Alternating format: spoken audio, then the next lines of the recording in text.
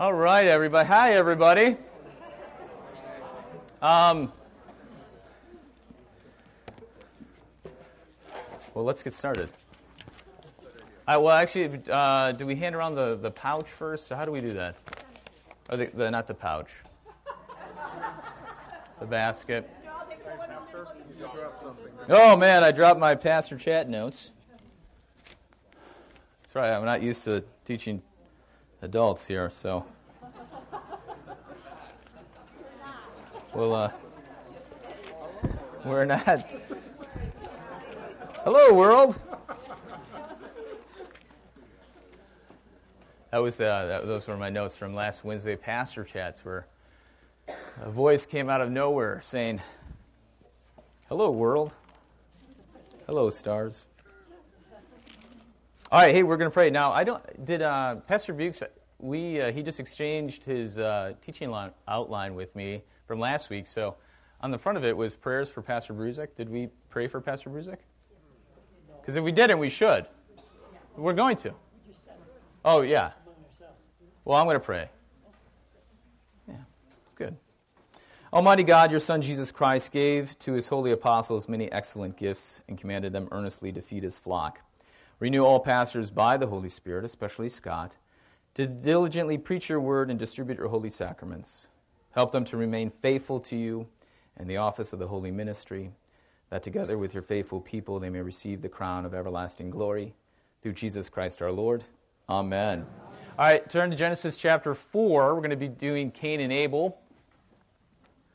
At least, if it sounds like I don't know what I'm talking about or I'm doing things that are not quite right, let's just roll with it, all right?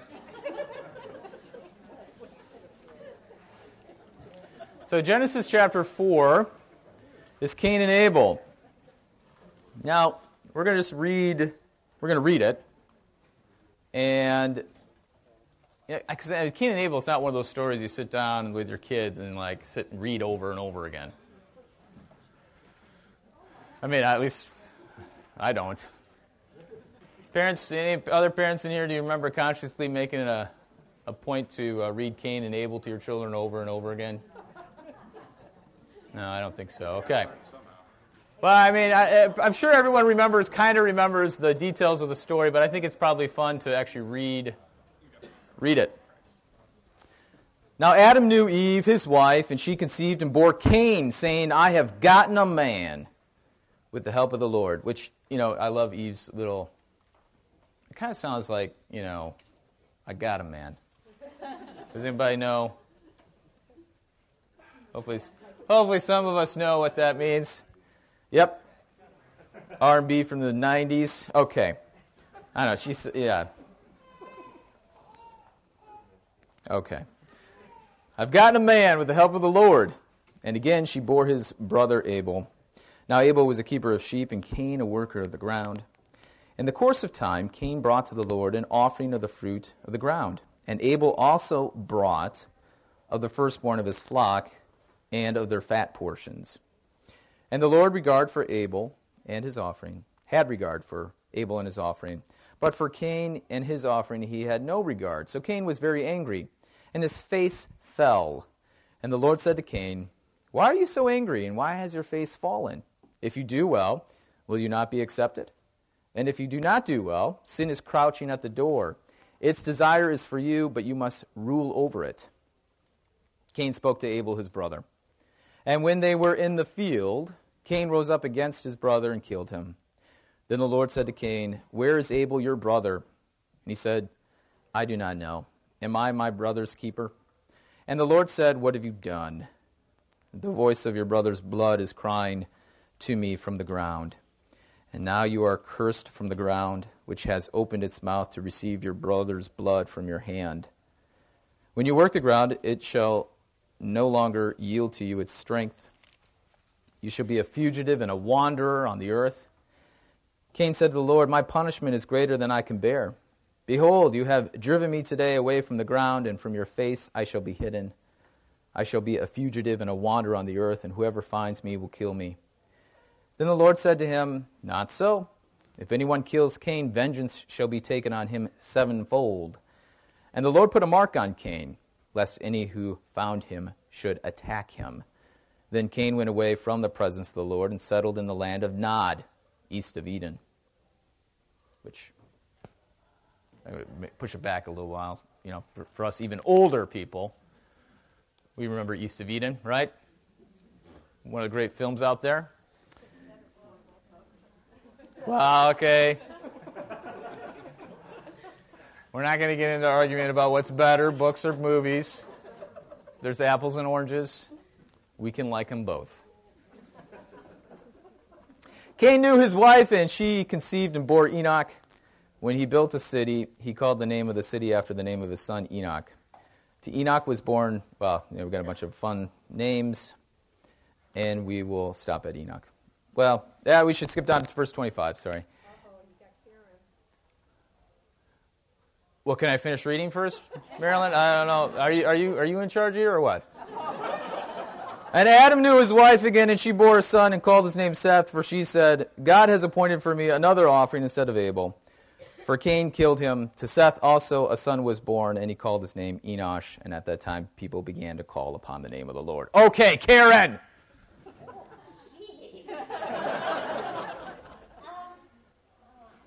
Are we going to debate movies and books right now? No. Okay, good. I don't know how to ask this, though. All right, go ahead.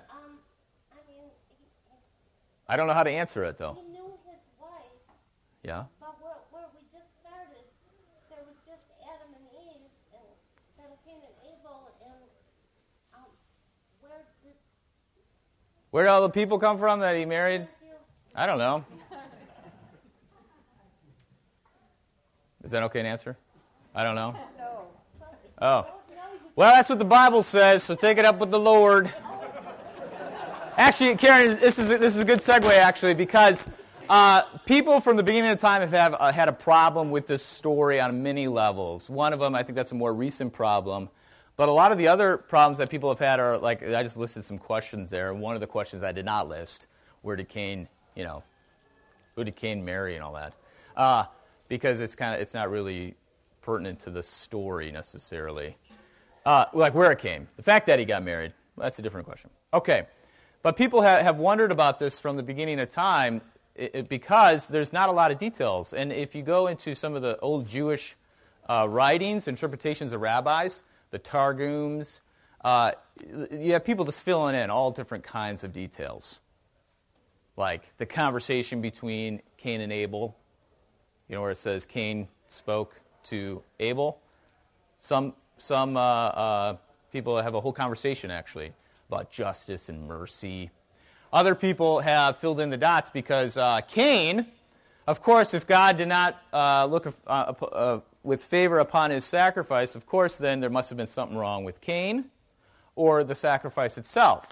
And how you explain what's wrong with Cain is, well, who's the only bad guy right now in this story? Think about it. Who's the only bad guy?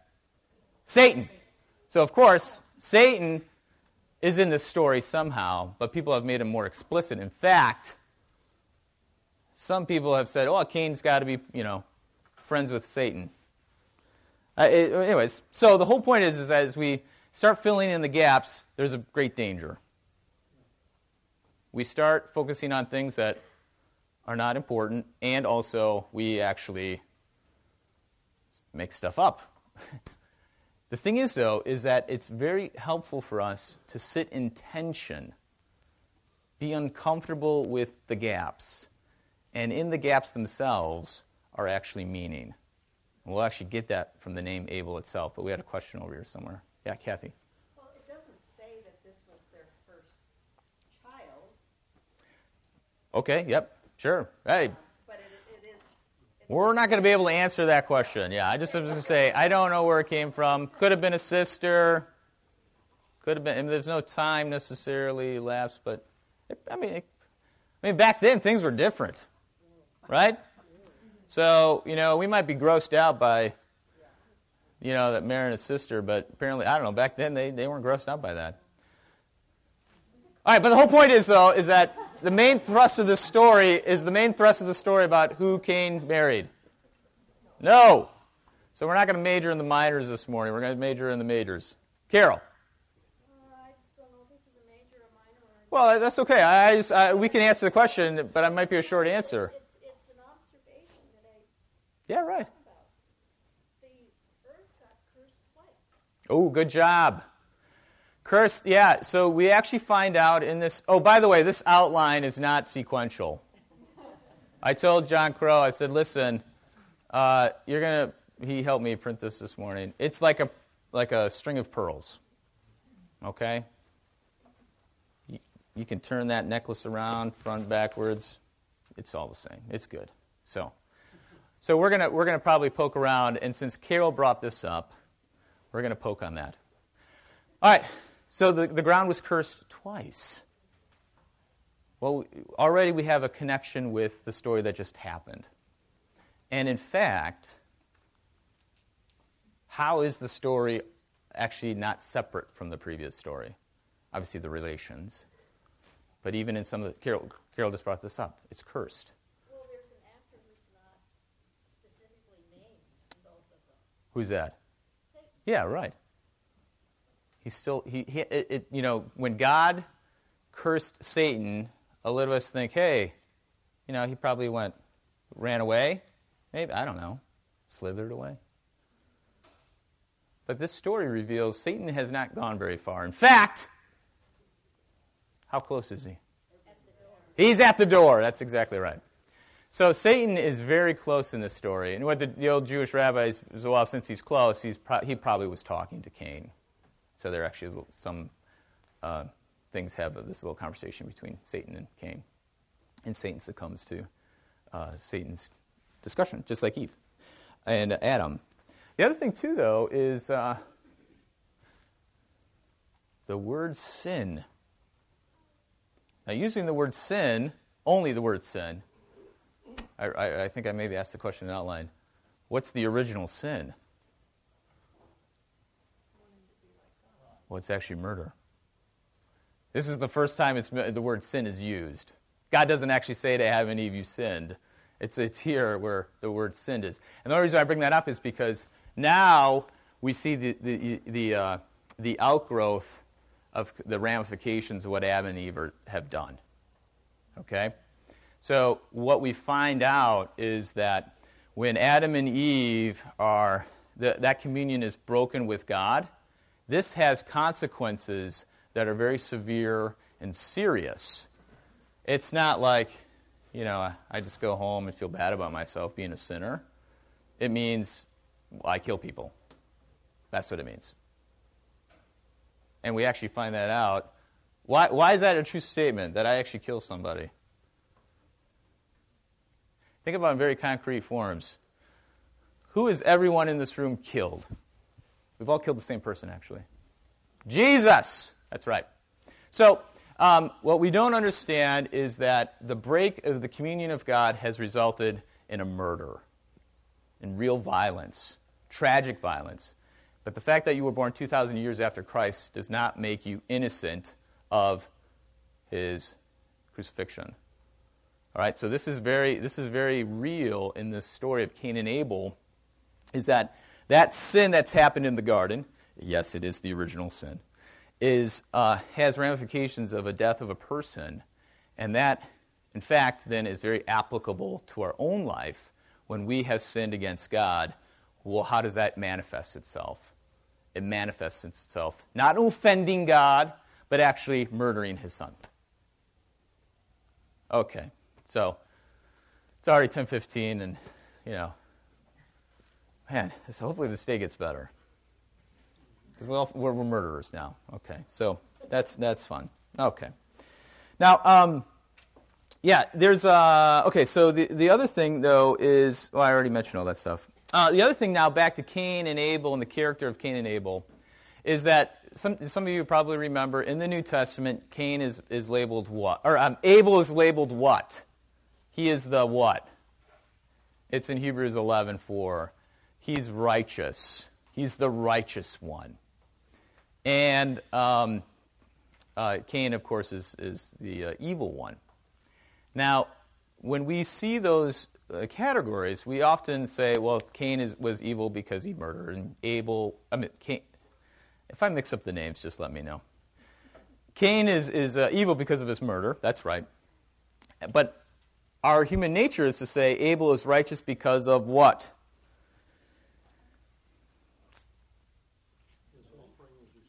His offering. Well, good. So Dave, you did a good job.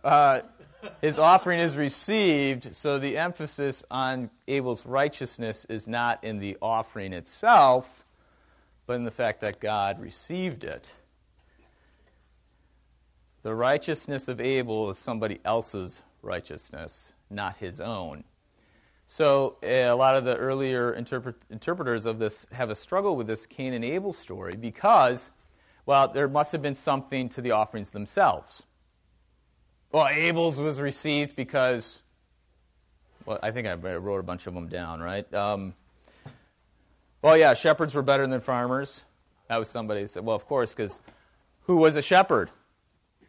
Jesus. So, of course, it was better. Almost close. Animal offerings are better than grain offerings. That actually, in the Old Testament, makes no sense, right? Because for those of us who spent a lot of time studying Leviticus, which I'm sure everybody goes home and reads to your children again, along with the Cain and Abel story, we realize that there's grain offerings and animal offerings, and they all are equal in terms of their validity. They just serve different purposes. Bloody gifts are better than bloodless sacrifices. Look at that. I even unconsciously did something right there. The ground was cursed and animals weren't. Oh. Firstlings and first fruits. Did anybody notice that? Abel brought his, like the first ones. Cain, it does not make it explicit. But I like to speculate just like everybody else. So I think about it. When my first cucumber comes up, I'm super excited about it, but it's not always the best one. So. Another thing is if we go by the offering itself, Right. Cain's should have been accepted because he was the one that was tilling the earth and keeping it, as man was charged in the original story. That's right, exactly. So, and this is good point. This is great observation. Is that Cain is doing what his father is doing, what his father was told by God to do, right? Be a worker. And plus, of course, Jesus at the tomb is mistaken for a gardener. So there is something going on here in this story that is important for us to realize, is that the things themselves are described in Scripture as gifts. These are gifts. All right? Even the Septuagint, the Greek translation of the Old Testament, already makes an interpretation and calls Cain's sacrifices and Abel's gifts, which is actually not what the Hebrew is. The Hebrew has the same word for both.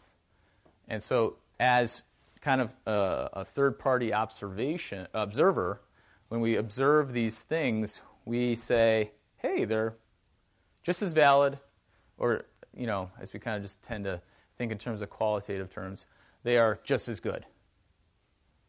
All right.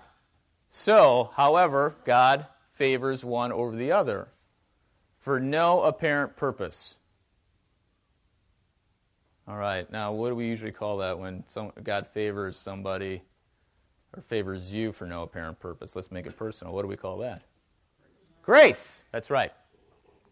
So, if grace is the characteristic of God's reaction, that changes how we understand when God talks to Cain. Because God says, "Oh, hey, Cain's angry. His face fell." So, what is Cain actually doing now? Think about it image-wise. Well, yeah, he's keeping his eyes down. Well, of course, when you keep your eyes down, who are you not looking at? God.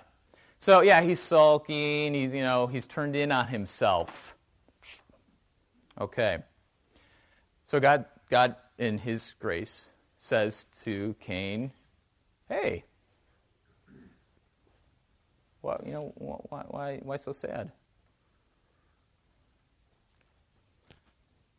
Here you go. Do this. Be like this." Now, what does Cain have to do in order to do that? Is that hard for him? Is that something, what would we call that in New Testament terms? What is God petitioning Cain to do? Yeah, repent, ask for forgiveness. What do we call that when we say repent and believe in the gospel, in Jesus Christ? Yeah, so God is actually presenting Cain with the gospel.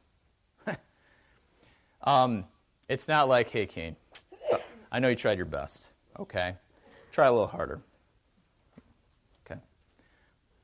Now, the reason why Cain's reaction is anger and, self-centeredness. And when God says, hey, repent, believe in the gospel. So what is Cain's response to God's grace? Well, it's rejection. But what's his initial reaction? Like literally speaking. What? Kills his brother. Well, even before he kills his brother. He talks to him. What in the world is going on there? What is he talking about? Yeah. Well, this is one of the interesting things is I have no idea what he says. Karen, that's probably I'm as most interested in that question. I actually am interested in your question, by the way, earlier about. That's my first question, though. I can't get to the second one until the first one's answered. Is like, what in the world is Cain talking to Abel about? Man, holy smokes! Is he saying, "Hey, you know what?" Because they go back in the field together. I mean, who knows? Maybe it's like, "Hey, you know what? Can you show me how to do that?" If you look at artwork, you see certain images of that, like where they're in a field and they have some altar there, and then Abel's like dead next to it. And for some reason, he's killed with a jawbone in a lot of artwork.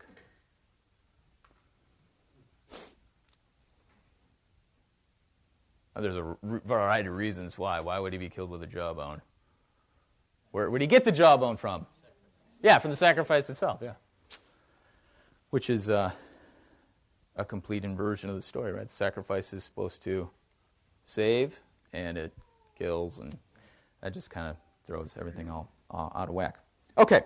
So Cain is talking to Abel. Who knows about what?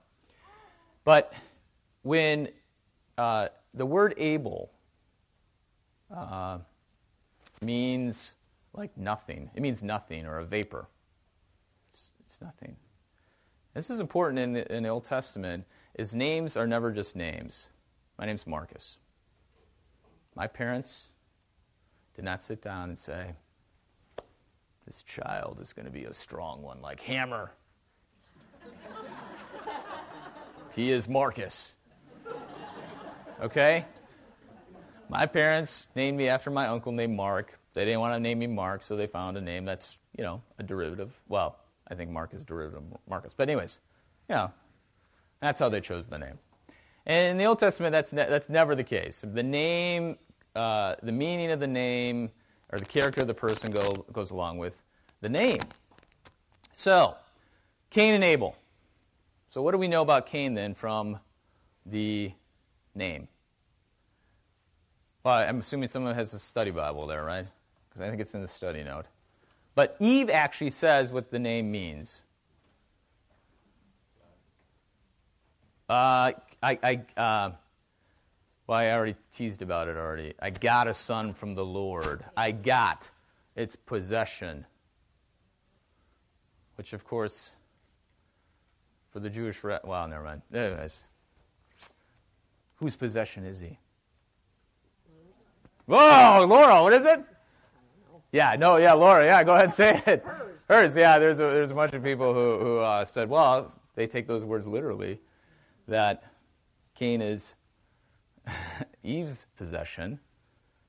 And of course, if you live in a family with a domineering mother, you're not going to grow up normal, okay? So. But it gets even worse.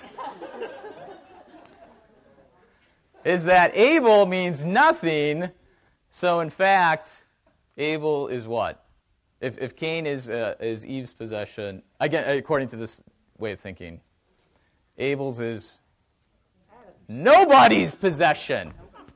He's been like, yeah, ostracized or renounced. Okay.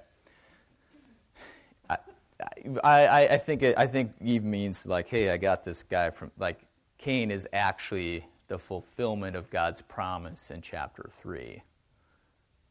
God says to Eve, hey, I'm going to give you a son who's going to crush the serpent's head. And Eve's like, well, hey, because, there hasn't been a lot of babies born yet, so this whole phenomenon of childbirth is new. Holy smokes, I got a guy. I just got to quote it because I'm going to start quoting the... What did she say again? I keep on saying, I got a man. Gotten a man. It's not salt and pepper, though, right? I got a man. Is it salt and pepper? No, it's not. Marilyn, do you know who sang that song, I Got a Man? No, okay. I'm going to go back to Karen and say, Karen, you're worried about Cain being who's married. I'm worried about I Got a Man from the mid-1990s. Maybe you should be teaching Karen, because obviously this class is coming off the rails here. So, so Cain says, I got a man, Eve says, I gotten a man from the Lord, and she thinks that this is the gift that God has promised her. So there's great joy and anticipation. Of course, if that is the promised one, then whoever comes second is, who cares? All right, Alex, question or comment? In 25, then it says that Eve says, God has appointed for me another child instead of Abel. So does that kind of point that it was Abel that was... Okay, this is very good. Yeah, right. So, let's hang on to that comment. Marilyn, what were you going to ask or say earlier? Sorry. You answered it. No. Salt and pepper? Oh. If Eve thought What is it? Cain was the promised one. Yeah, okay, so the promised one. Yeah, right now. Okay, so Alex, I don't know if you guys heard it, but at the end of chapter 4, that's why we read it, rather than we skipped all those weird names, Eve says, hey, there's this other one coming to replace Abel. So whether, we all kind of think in our own kind of 21st century perspective that, hey, the kids are playing downstairs, mom and dad, or dad's out in the garage, mom's doing whatever. Well, there's very good reason maybe they're all together. So the fact that God has, shown his face on Abel's sacrifice, Eve probably has seen this. So now that Abel has been murdered and Cain has been sent away, who's going to save them? Who's going to fulfill that promise that God? And so Seth comes along and replaces not Cain, but Abel's bloodline. Not replaces, but restores it. Okay. Seth means like take the place of or appointed. Thank you. Okay. What were we talking about? Oh yeah, Cain and Abel. So the names. So Cain, possession, but the word Abel means nothing, and it's very passive. Now the thing in the story, though, is Abel actually referenced as Abel, or is his main referent, is it something else? When God talks about Abel, how does he talk about Abel? His brother. So Cain and God, this story is really about Cain and God. Abel is an afterthought and one that is not prominent. He's the passive one. He's the one who's in second place. Okay, that means something then, right? I mean, this is good news for us, actually. The thing is, though, is that Abel doesn't actually speak in the story. We don't hear what he says. But when does he actually speak? When he's dead. Yeah, when he's dead. But the dead don't speak. Abel's blood is crying out. And the word crying out is like the same word for like when Israel cries out to God for salvation. So Abel, I mean, he doesn't even get a word in until he's dead. So you can't stress how much that Abel is a nothing in the story. And in fact,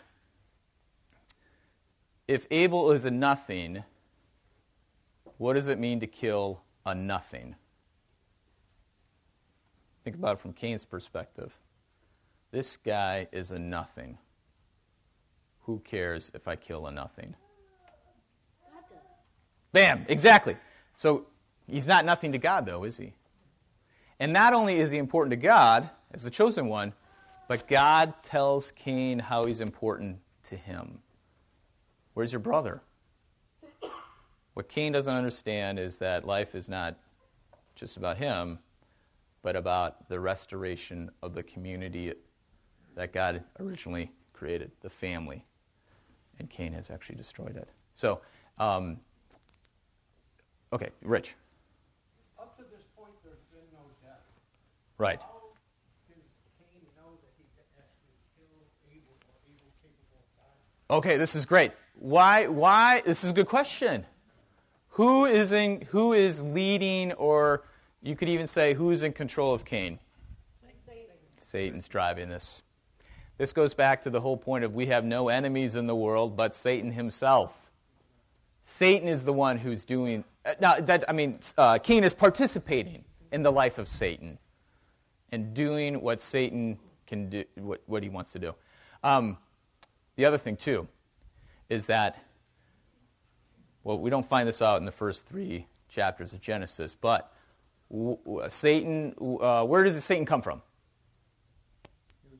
He was an angel. But how did he become, the devil? He fell. How did he fall, though? What did he want? He wanted to be God. He was jealous of God. Who else is jealous in this story? Or who else is maybe you could speculate is following in the footsteps? Is Cain himself. Exactly. So Rich, great observation, and that is so good because people make a big point of this to really demonstrate how Cain and Abel in this story, there is a cosmic battle going on that has already started in the Garden of Eden, and the outcome of this cosmic battle is huge. Again, it's not just going home feeling bad about myself and not talking to my friends.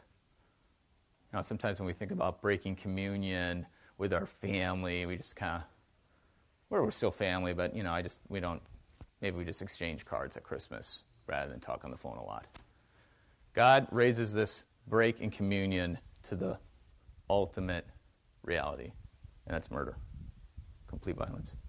Yeah, David. I was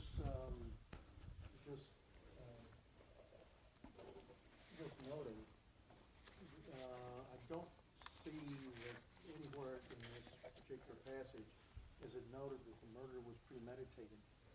Right. Now, people have always, is it premeditated? Is it reactionary? Some people have interpreted Cain's talking to Abel as a sign of premeditation. I don't know. The fact that he went out to the field together also was a sign that, hey, Cain, come on. Hey, Abel, come on with me. That's the way people interpreted those verses. They went out together. Well, maybe they did go out together to that Cain on some level. I think that would make a great book or movie of a story where Cain is now this internal struggle happening. He wants what Abel has, but he wants it because of his own work, not because of divine favor. And maybe there's still this part where he's like, hey, let's go out to the field and let's sacrifice together. You're going to show me, I'm going to. But in the moment, he can't take it, and he kills Abel with the very thing that he was going to kill the sacrifice with, or maybe he premeditated it. Yeah, I was going to suggest it's a possibility, and this is pure speculation, that what Cain did, he would he did not realize that it would kill his brother. He was simply following Satan's instructions. Right. Now, this is a great thing because how does God respond to Cain's murder? With divine judgment or divine mercy? Yeah, his judgment is merciful. Okay, so, again, so if Cain is under the influence of the devil, when God puts his mark on him, what is God doing? Now, of course, on the pages it says, hey, he's got some mark on him that people will look and say, whoa, better not kill that guy. But whose mark is it? God's mark. So, Cain murdered the chosen one, and he's not sent out into the hinterland. Well, he is sent out wandering, but is God far from Cain? No, I mean, he is and he isn't, right? I mean, fundamentally he's not because he bears this mark. This is a very kind of powerful image for us, is that for us sinners who have murdered his son, he still gives us the mark. The other thing, too, is that he goes, hey, you're going to be a wanderer. So he has no place to put his head. Who also went around wandering and had no place to lie his head? Jesus. So Jesus in this story is on multiple levels. He is in Abel. He is in the one who was innocently murdered. He is also the one who was God, but yet considered himself to be nothing. Philippians chapter 2. The Apostle Paul in 2 Corinthians chapter 6 or 8 or something. That's one of the even chapters in 2 Corinthians. Though we have nothing, we have everything. Abel, who was nothing, was everything. So Jesus is in the story in Abel. He's actually in Cain,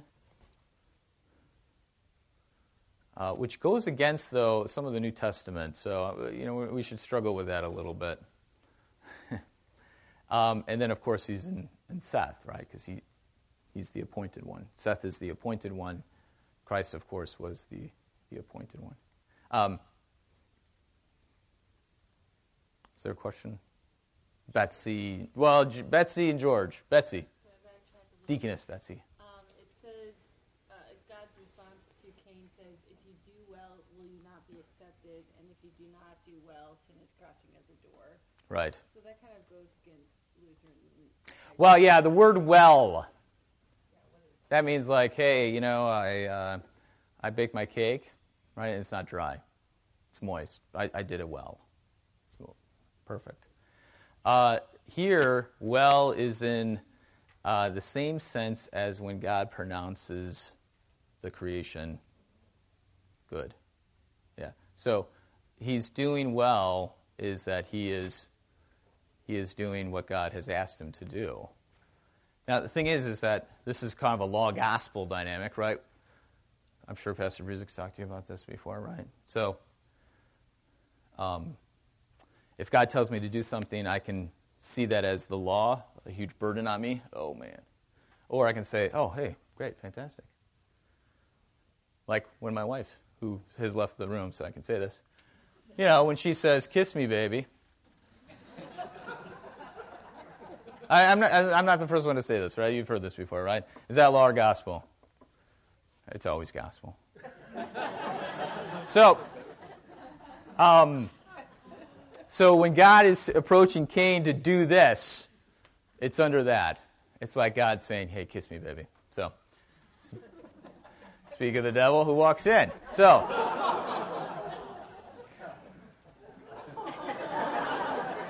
Betsy, yes. So when God says to Cain to do well, it is a word of good news, a word of gospel.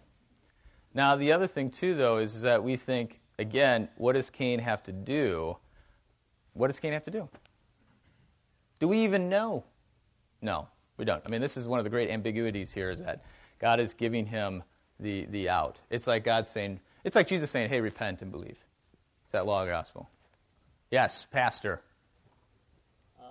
That question is also answered in Hebrews 11 because the well is by faith. Perhaps the Lutheran twist too is that Cain was doing it by the law. Right. Well, and the flip side would be Abel. Like Abel, why was he righteous? And not because of he did the sacrifice well or he was a great guy. It was because of the faith he received from God himself, the faith in Christ. So this is the other thing is that when God says to Cain, do well, he's not giving this instruction in comparison to, hey, Abel did really well and I accepted his gift. Because, we're Lutherans. We don't believe in works righteousness. We believe in justification. So it's grace, pure grace. I don't know why God favored Abel over Cain, and that's not the point. Because once we found out, we would try to do that, and then, of course, now we're trying to work our way into heaven. That's not good. Don't do that. All right, good, okay.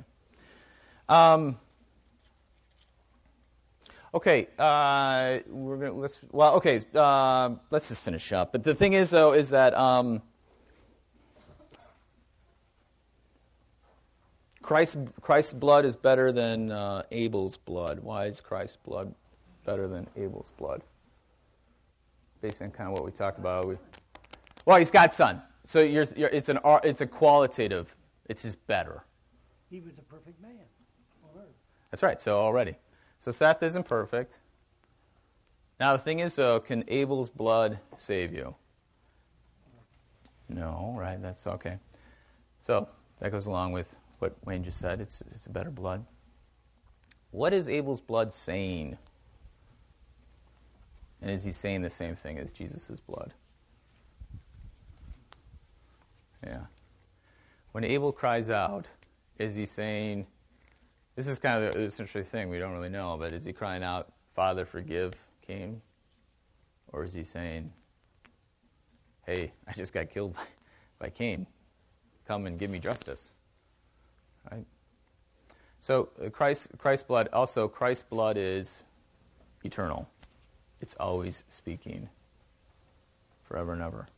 Of course, it still speaks today in the body and blood that we receive on the altar.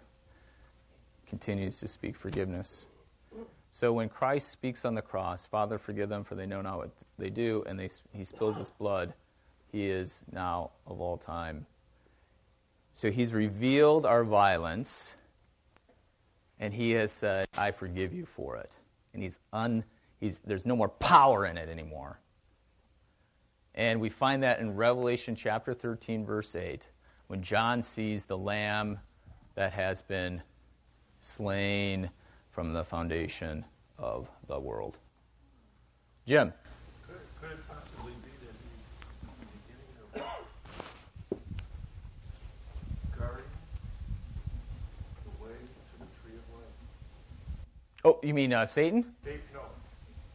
Abel, he's beginning that process because, I'm intrigued by the fact that, not intrigued, but they knew good and evil. So they knew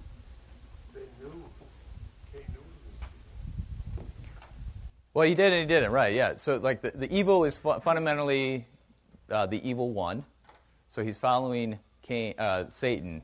So he knew that following Satan's evil is the evil one, the one that's crouching at your door. And he knew that was bad, yes, because that's what was revealed in Genesis chapter 3. And you presume that Adam and Eve are good parents, and they taught his son that. Which would have been a little strange, hey, you're worried about your neighbors, but Satan's lives at your door. Oof. Holly. Just back to Jesus' blood poured out. Yeah, right. I hadn't noticed or thought much about it, but it says that the ground received Abel's blood. Right. I don't know if there's a comparison between us receiving. God's first creation was earth and, ground and Abel, and it received Abel's blood. I don't know. Sounds good. I don't know. I do not know. No. Yes, Laura. Can I go back to Karen's? Yeah. Okay. Oh, about the wives. Yeah. This is perfect. Because we got to finish up. So. Last week, I went out of here with stuff that I had never thought before. Yeah. I wondered the same thing all my life growing up and stuff. In chapter 1, it says, "Then God said, let us make man in our image after our likeness, and let them have dominion." So there were more than one. And it said, so God created man in his own image. In the image of God he created them. Male and female he created them. So that's in chapter 1. But then we don't have a body until chapter 2 when he takes the dust of the ground and created man as the body. Didn't Pastor Bukes already cover this? No, I'm just saying because that's a whole other class right there. There obviously there were some women around that he could marry. That's all I'm going to say. Probably his sisters again. We're not freaked out by that because even though it's kind of creepy in our day, maybe that wasn't creepy back then. Depends on Well, how many children did Adam and Eve have?